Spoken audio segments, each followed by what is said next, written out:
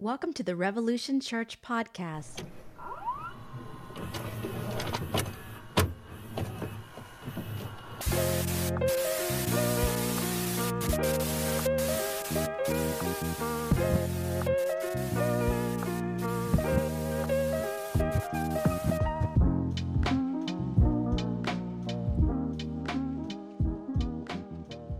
Nothing is working. All right, so I have no idea where I put all this stuff at, and isn't that great? Just spent an hour working on today's talk, and I'm excited about it. So I'm seeing that I am being heard, so that works. Sometimes my kids get the stuff and pretend like they're on doing a TV show together, so I'll have it ready for. Pardon me. I'll have it ready for next week. Good morning and welcome, or afternoon or evening or wherever you may be. Welcome to Revolution Gathering. Hope you're all well. I'd like to thank Zoe for filling in last week. That was awesome. They did a great job. I have not heard the talk, but we've talked about it, and I will be listening. I'm just, I've had my kids since I got back, and so I'm a little bit crazy. Haven't had a minute to think. Went to the fair yesterday, the Washington State Fair, which is like an hour from here, and is probably one of the biggest financial ripoffs. Oh my gosh, you had a heart attack? Good Lord.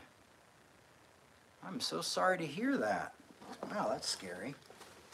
That's a, oh my goodness. Everybody's going through it. That's a hard one to pull back from there. So I won't be complaining anymore today. Went to the fair with my kids. It was great. It was way too expensive. I don't know how they get away with it. With all these Washington folks, let them doing what they do, because it is so expensive, and they really just take advantage of you in the most obvious ways. They give kids free tickets at their school, and then you take them and spend like a few $100 trying to just win really crappy stuffed animals and ride really questionable rides. Anyhow, so there you go. There's my 2 cents on that. As some of you may know, I was at Steve's memorial last week, and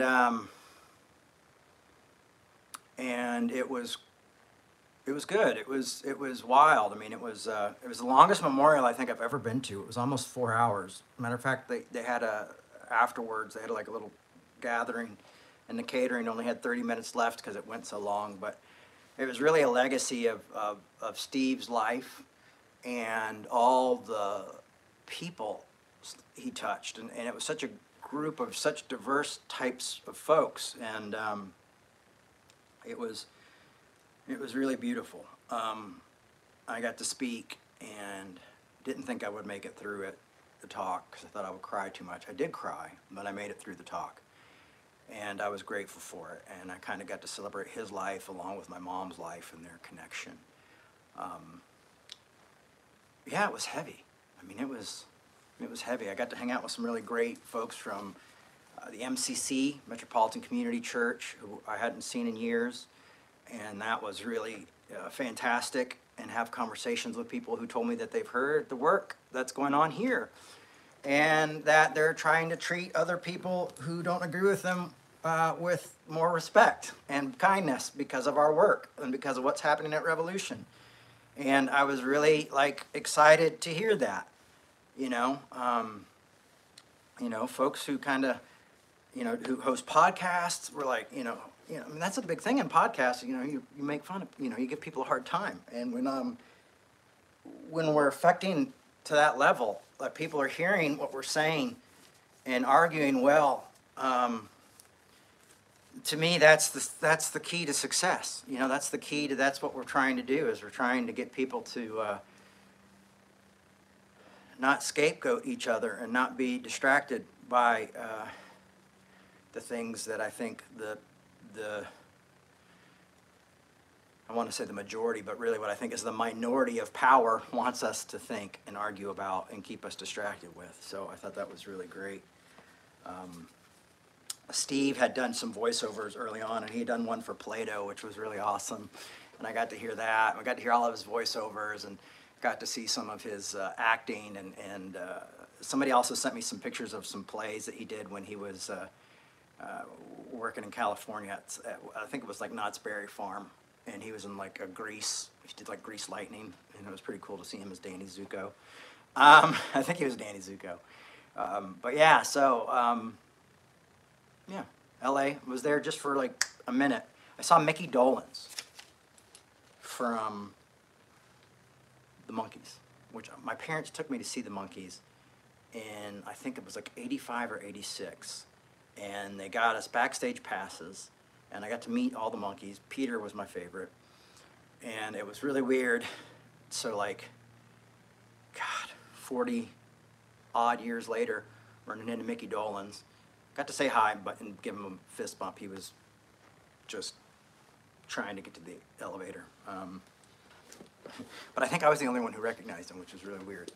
But it was cool to see him. And LA is a wild place. So today, we're going to talk about Reformation. You know, I've been looking for part-time jobs. Right now, I haven't been getting a lot of luck because I have a parenting schedule changes every week. And so a lot of the jobs, like I'm looking at, are part-time jobs because I want that to support my family, and this helps support my family as well, but also support this work because this is my main focus, is revolution and studying and reading and things like that. So that was stuff. But I've also put out stuff about my speaking, and I think one of the things I want to tell people is like, want to be part of the Reformation? Reformation 2024? Book me. Let's see what we can do. Let's see if we can cause some trouble. You know, makes you really rethink things. I'll tell you, being a parent of young children in late stage capitalism is pretty scary. You know, I talked to a friend today who's dealing with it, and job insecurity and kids, and you know, it's a scary thing. It really is, and I think it's something that I see people talking more about online, and I hope people continue to talk about it, because there's so many folks out here really suffering to make ends meet and going through a lot of pain. And I think sometimes just realizing you're not alone helps, and also having friends who, you know, are willing to help and support is really cool too. And yeah, and it's funny because I had a friend of mine from, like, I posted something and saying, you know, about unfair minimum wage stuff, and I said, I'd heard liberals say this too, and of course one of my liberal friends was like, I've never heard that, you know, and we had to have a long conversation, because I've heard it first here, you know, I've heard the whole pull yourself up by your bootstraps, like when you start looking for work, you know, it's funny how, what people say, the things that they say, you know, even the most liberal folks, you know, start to become very strong, independent, you know, hard-working people, you know. Oh, that's good. You need to pull yourself up by your bootstraps and make this happen. You know, you shouldn't be able to make money as a pastor online. That's ridiculous. I think communism would be better. I don't know who that said that, but yeah, sure. Of course, if you watch all the scary movies and read the news, that sounds like a really scary idea. Just don't have a dictator. But unfortunately, we have capitalism when we have a dictator, so whoop, whoop, whoop. And we have two parties that aren't that different from each other. At some value they are, and I get that. I get why, but financially they aren't, and where they invest they aren't. So there you go. Hey, good luck. We're going to get everybody's opinion on what we think should happen. Let them come in. All right, so revolution, actually Reformation is what I'm thinking today, and I believe that Reformation for the church, I'm not going to try to reform the country, I'll leave that up to all you experts out there. Reformation through the church, though, for me, is through grace, which grace and the concept of anarchy, of that grace covers everyone across the board, so it's always going to piss you off, and there's always going to be somebody you wish didn't get it. Scholarship, biblical scholarship, I think is vitally important in playing a part in Reformation, because I think the reality of what the Bible is and isn't, and what it's saying and isn't saying, and taking it within its full faith, the full scholarly understanding of the biblical text is vitally important, rather than carrying tradition from angry people who think they understand. Scholars, I think, are very important and play a big part in what the Bible is and isn't. And I think we should be focusing more on that. I think maybe the mistake was too many theologians. Now, I like theology, but theologians are a lot of people sharing their opinion about what God is. And scholars are trying to come in and say, well, this is what this book is, and this is when it was written, and this is who it was written to, and this is why, and these words actually mean these things. And it can be tough, because it can shake you, because it's learning that maybe everything you were raised to believe isn't right, or the things that you even learned later, and when you became a liberal and was like, oh, look what I found out, even find out that's not even right. And I've had some of those points happen to me a few times, and it's not the most fun. But it's good, it's like, hey, we all got to learn together. It's not about this way of thinking or that way of thinking. It's just about what does it say. And the funny thing is, why I respect scholarship so much is because I was kind of raised a biblical literalist. Like the Bible's, there's no contradictions. And now, of course, I find out there's contradictions and things like that. But the only reason I find out there's contradictions and that there's books of the Bible that shouldn't be in there, and written by the wrong people, and and things added later, was because of scholarship. And so for me, I think that would be the next obvious move from being a literalist, would be like, oh, well, we've got to literally figure out what this is and what it actually says and what it doesn't say, and start taking away some of these things. And understanding within what context they were written to us to understand. So I think scholarship plays a big part in that. I think also philosophy plays a big part of that, and we're going to touch that part today. So I think philosophy and psychology, all these things, I think, play a big part in, if we want to see a reformation within religious communities, these are things we're going to have to do.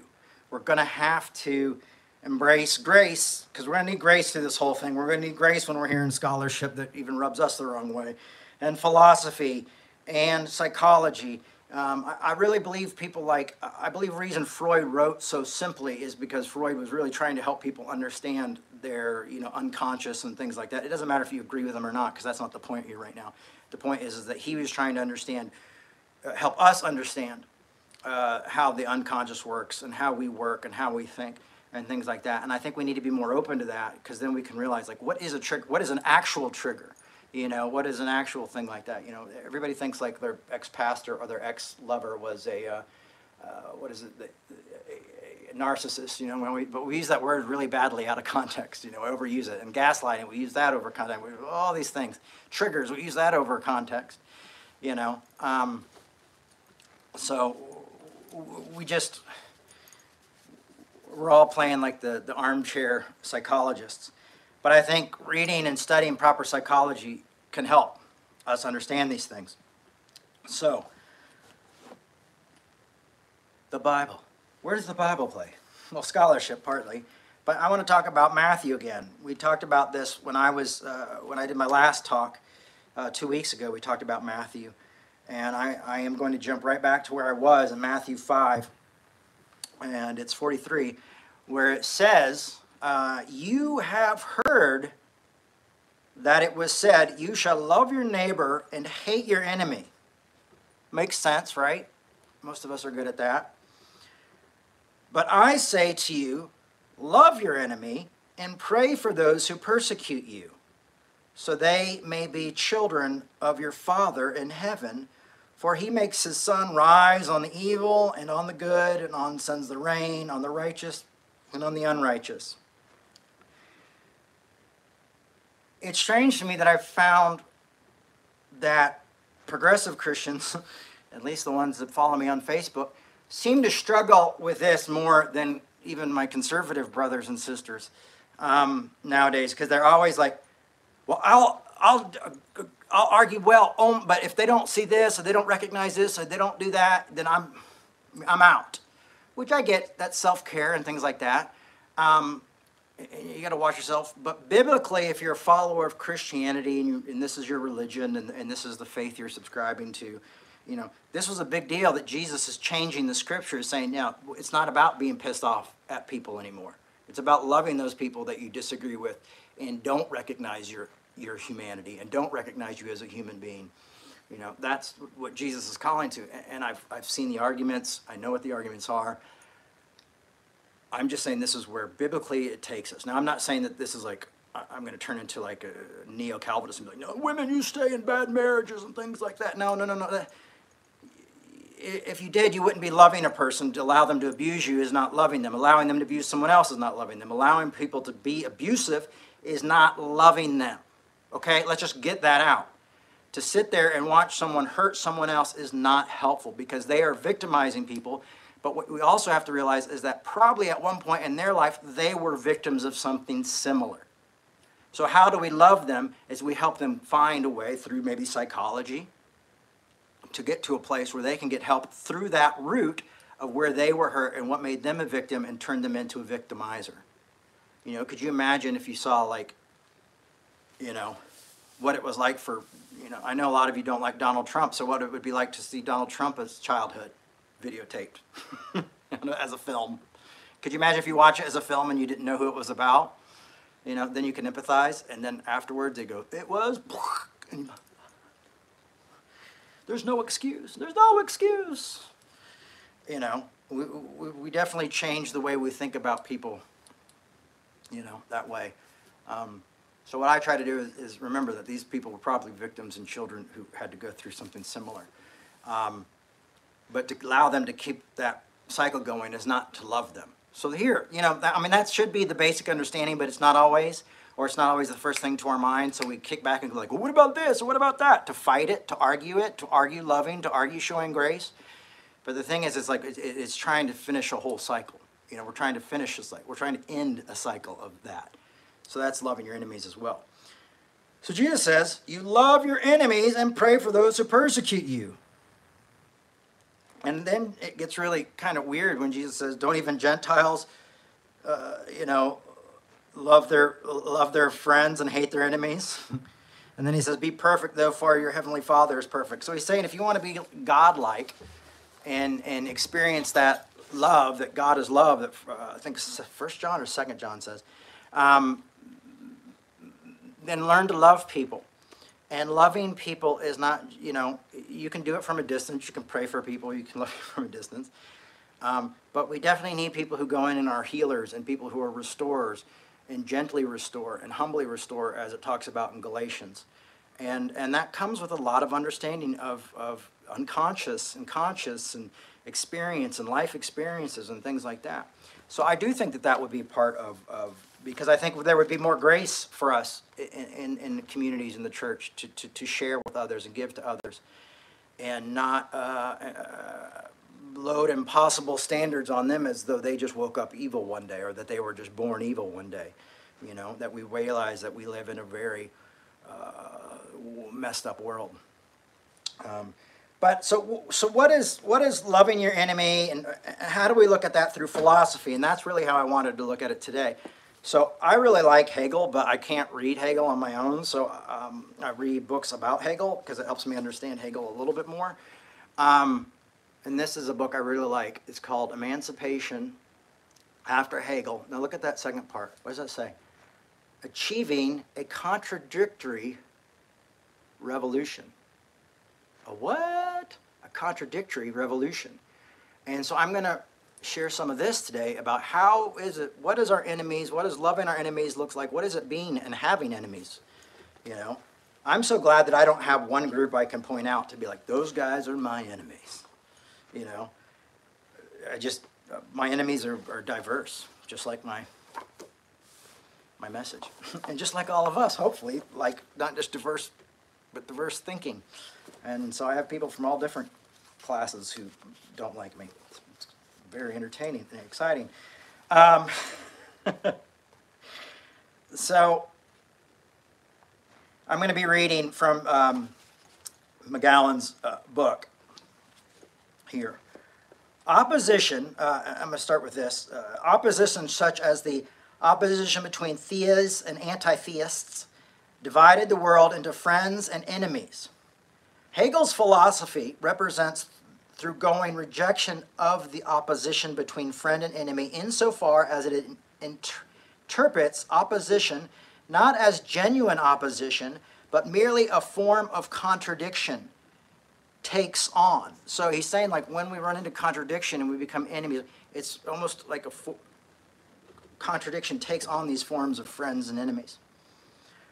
Opposition expresses contradictions, while obfuscation itself destructiveness. Through opposition might require one to go to war, it provides an external enemy to fight, and coherent sense of identity for oneself, which is a most important ideological function. So an ideological function for us is that often we find our enemy,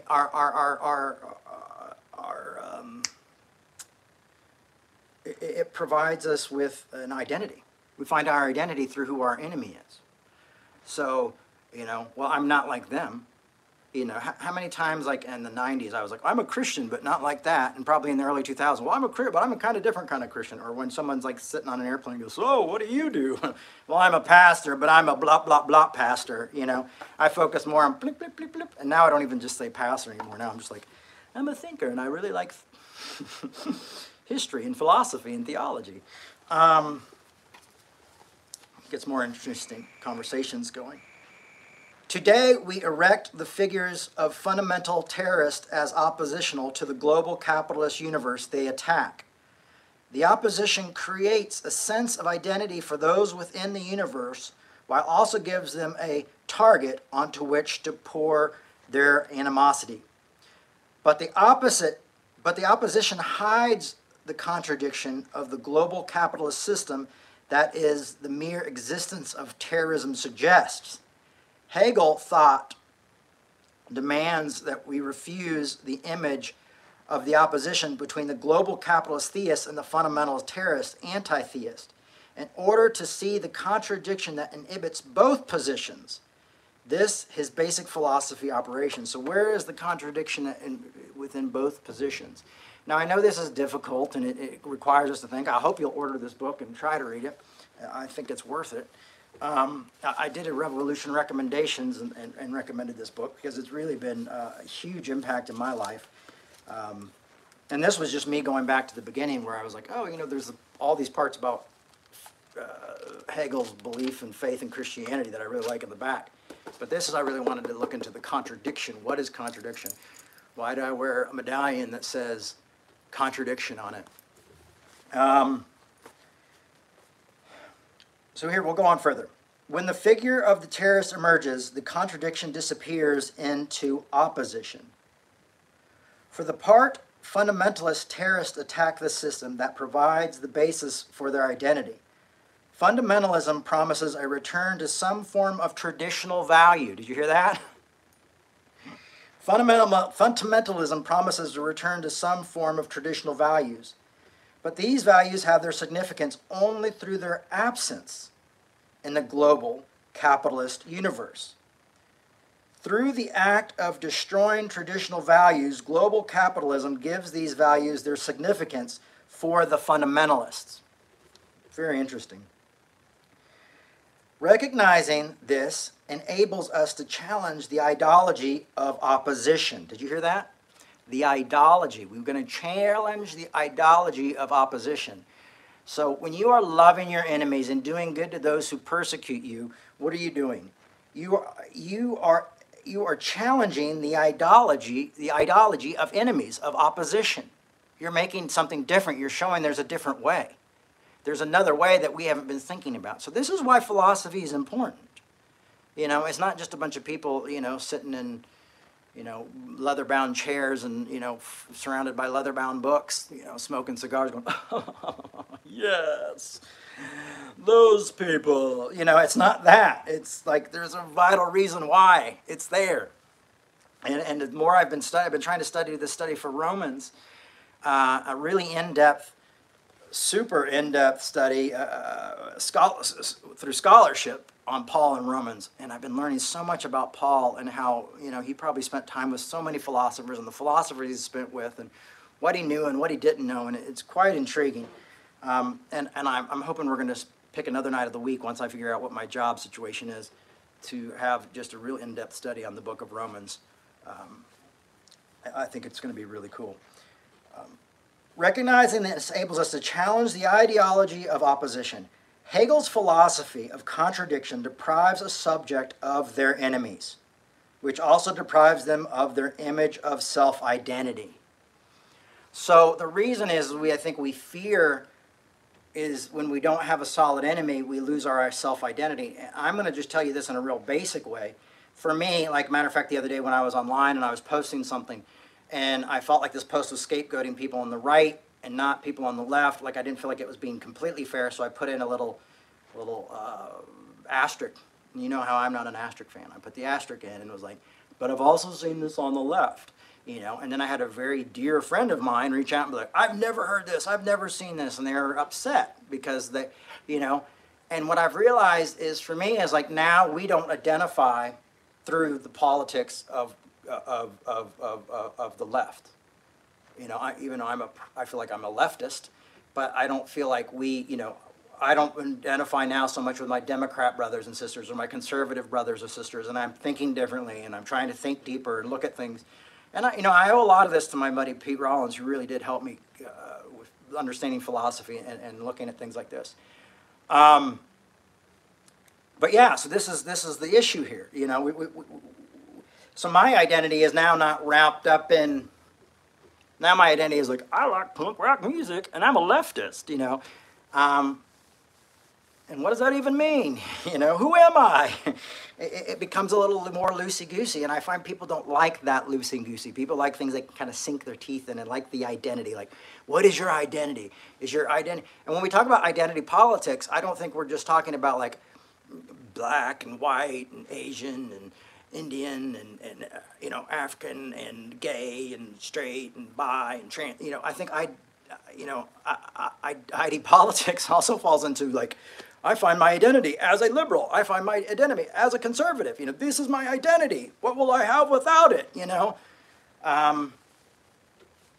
like you look at a lot of these people who are like when you watch the political like conventions, they might as well be at a concert, but they're like an uncool concert where everybody wore the concert tee. You know, and they're all like, I'm dressed like Captain America or like whatever, you know, I'm Captain America conservative, I'm Captain America liberal, you know, and everybody's like gone mad, and you see like this identity that's based in this, and the fact is, yes, politics can change things, but politics cannot control us. You know, politics cannot. I mean, they try to, but politics shouldn't. You know, I'm going to go and say like I like what this group's saying. I like this was. Mitt Romney just came out and said some stuff I really liked, you know, like he's a conservative Mormon. So there you go. I'm not done yet. And it's funny, now I see people saying, I'm on the left, are you on the right? You know, you're already like, what's your identity? My identity isn't that. My identity is not being on that. So we're already discussing in the discussions right now, identity. You are not that. You are not those politicians. You are not those crappy politicians on both sides. Yeah, liberal just got indicted too. You know, we got conservatives and liberals all going to jail because they're screwing around and they care more about capitalism and billionaires than they do about humans and people. And then they will say, oh no, I care about you, and I care about this situation. So there you go. Well, I'm seeing someone show me what their identity isn't, So there you go. That's how fantastic is that. Thank you for helping me with my talk and prove my point. Recognize this enables us to challenge the ideology of opposition. Hegel's philosophy of contradiction deprives subjects of their enemies. Now, hopefully, this is what we can see, which also deprives them of their image of self-identity. So that deprives them of this image of self-identity that we really do through who we're against or who we're not or what we're not. So that's really interesting, right? Oh, I forgot. I can't hear you guys. Right. I believe this is all reform ideas. Like, honestly, I would like to be speaking in churches all over America, conservative and liberal churches all over America for the next 5 years, just talking about this type of thing. I think it's valuable. I think it's important.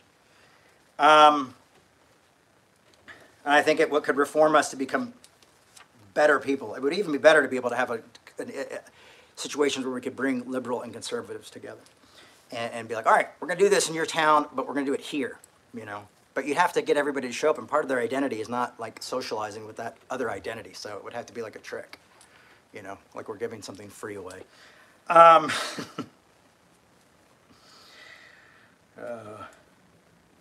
We're giving deep fryer. I don't know. I'm trying to think what everybody likes. Hegel's philosophy. We're going on further. Hegel's philosophy systematically uncovers contradiction lurking within opposition. The philosophy enables us to see the opposition are really just contradictions in disguise. The philosophy enables us to see the oppositions are really just contradictions in disguise. Those we imagine as enemies most often, now this is what I like, and I'm preaching this like the Bible. Those we imagine as enemies most often turn out to be versions of ourself, which doesn't eliminate the need for fighting them, but just changes the conditions of the fight. Did you hear that? Those we imagine as enemies most often turn out to be versions of ourself, which doesn't eliminate the need for fighting them, but just changes the conditions of the fight. So on Revolution's Instagram, I follow a lot of progressive Christians. And one of the things I see a lot of common ground is anger and mocking and accusing and reliving in the past.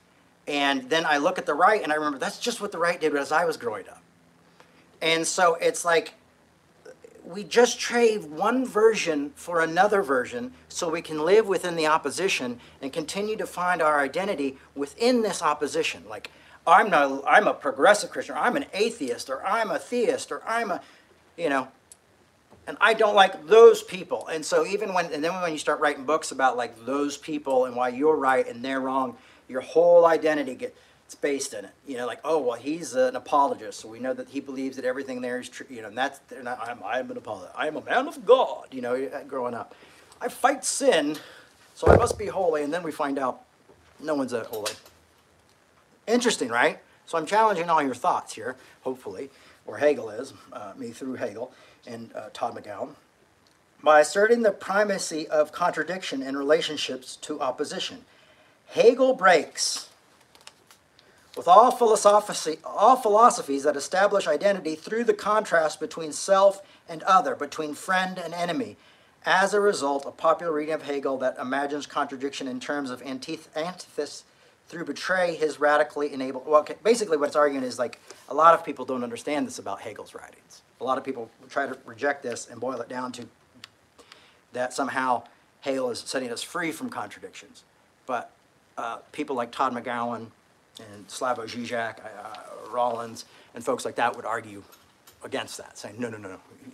And Helen Rollins as well would argue, no, it's embracing the contradiction. We've got to learn to embrace the contradiction. And we really do go into a deeper level of ourselves. And then what happens there is that's why psychology, I think, needs to come in.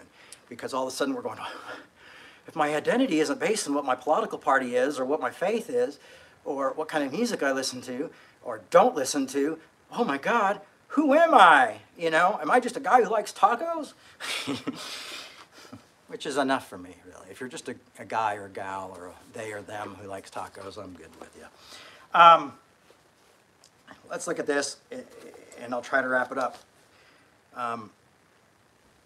Because I have a children's birthday party to go to after this. So if you're mad at me, just know I'll be at a child's birthday party after this, and so that should just allow you to sleep really well. And here we go. What Hegel calls the resolution of contradiction is not its elimination through a third term, as the idea of synthesis suggests. Instead, it is the reconciliation with contradiction, the recognition that contradiction is not a problem to be eliminated, but the driving force of all movements in being. One cannot arrive at a synthesis that would eliminate contradiction, because contradiction is the basic fact of all being. We all have contradictions. Some we can change, some we can't. That's one of the things that psychoanalysis helped me with. Also, my psychoanalysis was Freudian and Hegelian, so that was really cool. One cannot arrive at the synthesis that would eliminate contradiction, because contradiction is the basic fact of all being. This is at the heart of Hegel's philosophy, which is the formula thesis, antithesis, and synthesis is utterly betrayal. So he's talking about what these people have tried to throw onto Hegel's beliefs. I'm going to go down to one more thing here and read this to you and talk about it, and then we all go home. Well, I am home, so I'm going to go to a kid's party in a park. Hegel concludes in the science of logic with the absolute idea, which is this: affirmation that contradiction is unsurpassable. This is what he's getting at in the discussion, where he claims, in fact, the thought of contradiction is an essential moment of the concept. Once one sees that contradiction is not a trap to be avoided, but the essential moment of concept, that's contradiction kind of gives life to a concept, sometimes even a greater truth. You know, I mean, you look at like Green Party, or you look at, what are those other guys called, the libertarians, you know, and you look at what they take and what happens there. There's a different identity, right? Trap to avoid. But the essential moment of the concept, one entire approach must change. Affirmation that contradiction is unsurpassable. That is why he is getting at the discussion. He claims a fact through contradiction is essential moment of concept. That's what I just read. New sentence. Once one sees that contradiction is not a trap to be avoided, but the essential moment of the concept, one entire approach must change. So this is why I believe Reformation now, 500 years after the last Reformation, 500 and some change, is possible through this, okay? Because I think here is a very reformed Reformation, new Reformation saint. As the essential moment of the concept, one's entire approach must change. So what happens is when we reform, we rethink, we get rid of some old stuff, we maybe take on some new stuff, and we're going to say, okay, we have got this idea that this contradiction has been bad, and we've been fighting, and we've been killing each other over it, and now we realize that we've got to think about it differently, and that it might actually be an essential moment of concept for all of us and all of our belief systems, and we must change our entire approach. It's not saying that we won't disagree, or that we won't disagree well, or that we won't argue, and there might not even be times where we go to war, but it's saying these things will change. What an enemy looks like will change. How we do those things will change. That's what Jesus was asking us to do, is love your enemy, be kind to those who persecute you. Going as far as almost jokingly, which it felt like, but he probably was serious. They want to sue you? Give them your coat. You know, here, you want this? Here, take this, you know. So these are radical ideas and radical concepts that are shared by some of the most brilliant men that have been sometimes kept from us because we were afraid of it, because we were scared of it. And I've been afraid of philosophy for many years. And now I'm reading about the most complicated philosopher. There is. Why? Because I find that there's this truth that runs within me, the purpose that runs within me is to see a change in people's lives through grace. And grace works on its own. But also, I want to have you, help you and be with you when we all have these moments of going, aha, oh my gosh, I didn't think about it that way. And that's what happens when I read philosophy, is I'm going, oh wow, this is really like a grace concept that I'd never really thought about or put into words. Like, this is how I love my enemies. This is why I love my enemies, is because of this. So if Jesus is the Son of God, adopted by God, or born of a virgin, or whatever you want to think, of the ground of being, well, there's an idea that this was known within those, when Jesus was saying these things, that this is going to change everything. And what we have done is we've just made more enemies. Christians have just said, oh, we're another denomination. Oh, another denomination. Oh, no, let's just do another denomination. Oh, nope, these guys don't agree with us. Well, how many of us? Well, there's a little bit more of us. Okay, we'll just start another denomination. And I kind of wish political parties would have done that, but the political parties have become so powerful that they're like, nope, just two, and it's free choice, wherever you go. I remember Chris Christopherson said, about Johnny Cash, he's a walking contradiction, partly truth, partly fiction, And I used to think like, oh my God, what if my best friend told me I was a contradiction? I'd be really pissed. And now I got so excited about contradiction and living within contradiction that I called a friend of mine in another country and said, hey, do you make necklaces? Can you make a big, scary necklace? I didn't say that. I said, but could you put some contradiction, because it's a really long word, on a necklace? And he goes, yes, da. And here it is, contradiction. And this is why I'm excited about it. This is why I talk about it. Next week we'll probably have 5 million followers because we're just all so enlightened by this, right?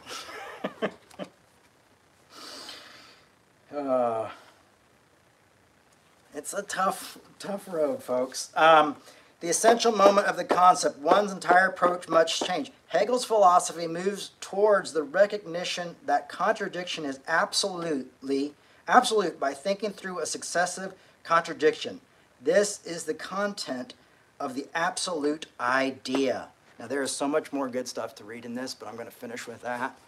And I hope I've encouraged you to, check this out, or you can at least Google Todd McGowan. I got to see him speak in Belfast, and it was really beautiful. I remember seeing him give this book to somebody. I remember thinking, like, I have no desire to read that book about Hegel. Like, that seems like the most absurd, weird thing. Why would I ever think about that? Like, and those were the thoughts going through my head. And he was talking about capitalism. Like, oh, I like what he's saying about capitalism. But then I saw this book, and I thought, not the book for me. And now this book is like, I've lost the cover.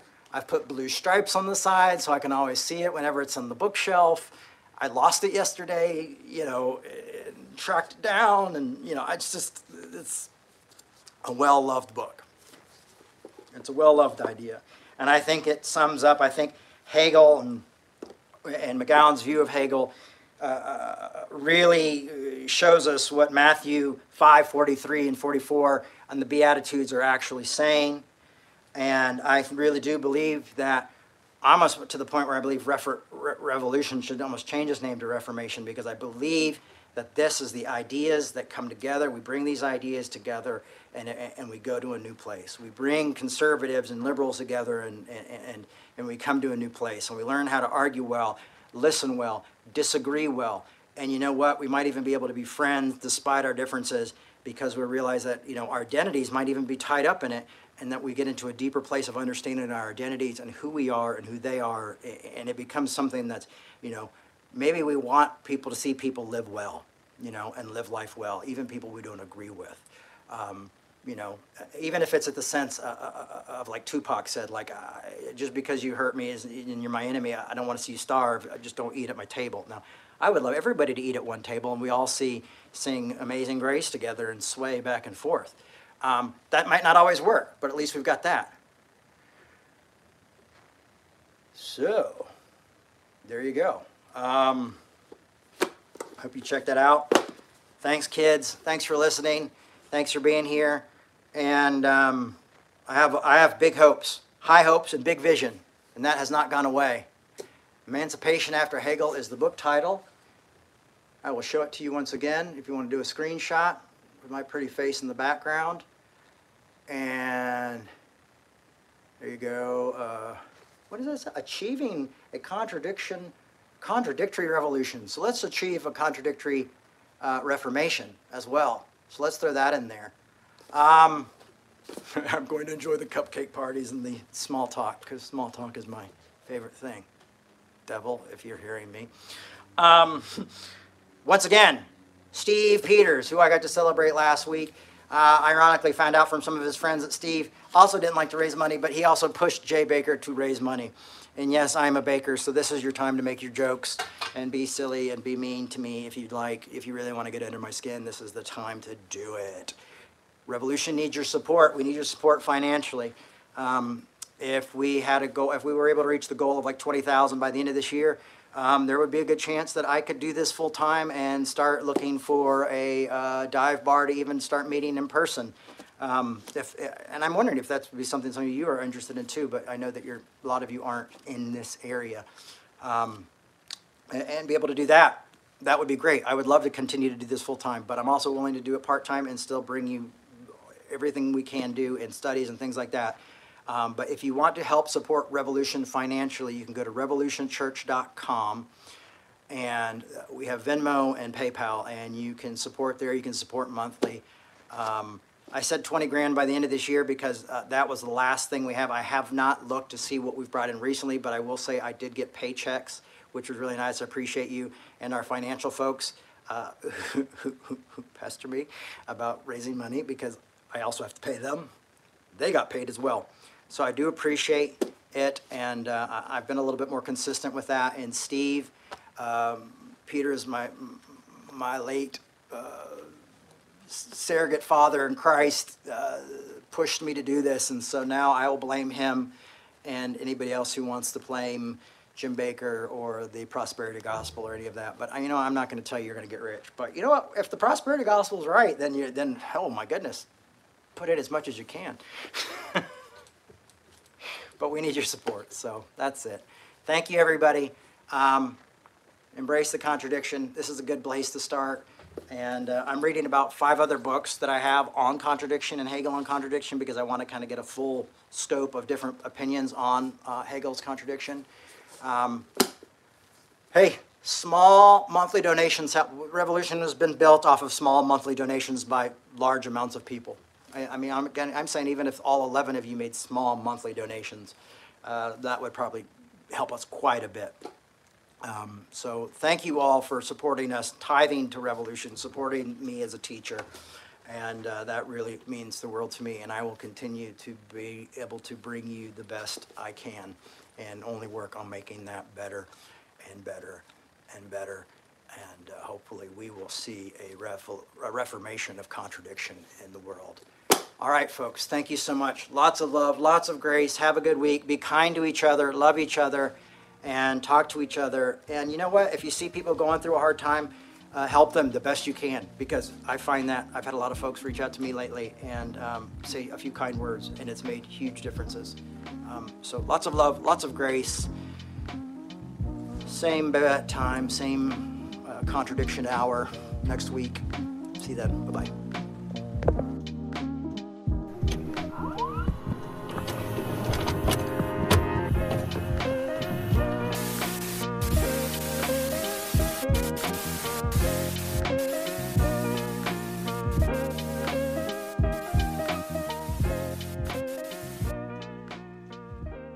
Thanks for listening. We hope you enjoyed this podcast.